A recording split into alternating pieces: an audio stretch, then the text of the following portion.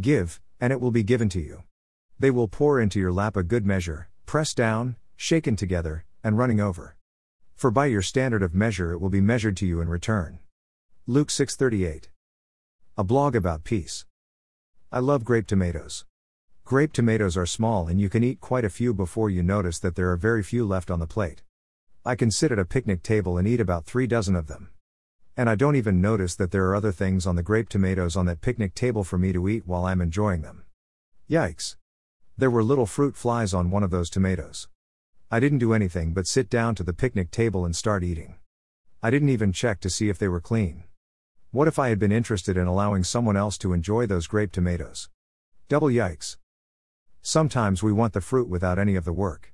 I sat down and ate the best of what I like to eat, and didn't do any of the work to get it from farm to shelf, from shelf to home, and from home to my own mouth. Yes, the food is that which is of the Spirit, but there is an amount of effort that we put forth. We learn to wait. And it's God's job to prune while we learn to cooperate. God said that He would give us a comforter, His Holy Spirit. We become yoked together with Jesus. If there are 2 oxen out in the field and they cannot get their act together, they either stand still, or they might break the yoke they have together. The 2 have to learn to walk together to get anything done. When things are pressed down, shaken together, and running towards us, right into our lap, what do those things look like? These things that we have allowed God to work into our lives. You are not supposed to be touching what is His. Sometimes we feel we are putting forth our best effort. We think that what we give is pretty good. So, let's check that against something that can give us feedback. You see, until I clean up what I am eating in my backyard, you're not going to want what I have unless it's clean. When I choose to respond to you with an attitude as intense or worse than yours, there is no reason for either of us to change.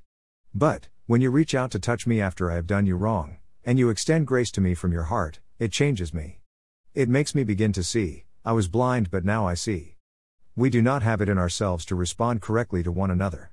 But as we take the time to practice love, that is what changes, and in turn the people around us see the change and they wonder what is it that is inside of us. There are 9 fruits that we can have that there is no law written on earth against practicing them. When we choose to act on those things which give us endurance, we are changed from the inside out. Some things take endurance. Other things don't. Love, joy, peace, and patience, kindness, goodness, gentleness, faithfulness, and self-control. The 9 are called fruit. That means, these are the outcome, things that are seen after, double yikes. Picture, beautiful rocks and plants at the Jordan Zoo, Amman, Jordan. Pop quiz from December 1st, a short list of some of the movies starring Bing Crosby. I love pop quizzes. Pop quiz for this week: thermocline, wetsuit, ascent rate, dry bag, frog kick, John line/anchor line. Email, imamusicplus@gmail.com. Blogs read aloud, Elisa Morelli podcasts. Book, Whispers Etched in Stone book, a little book about finding a new norm.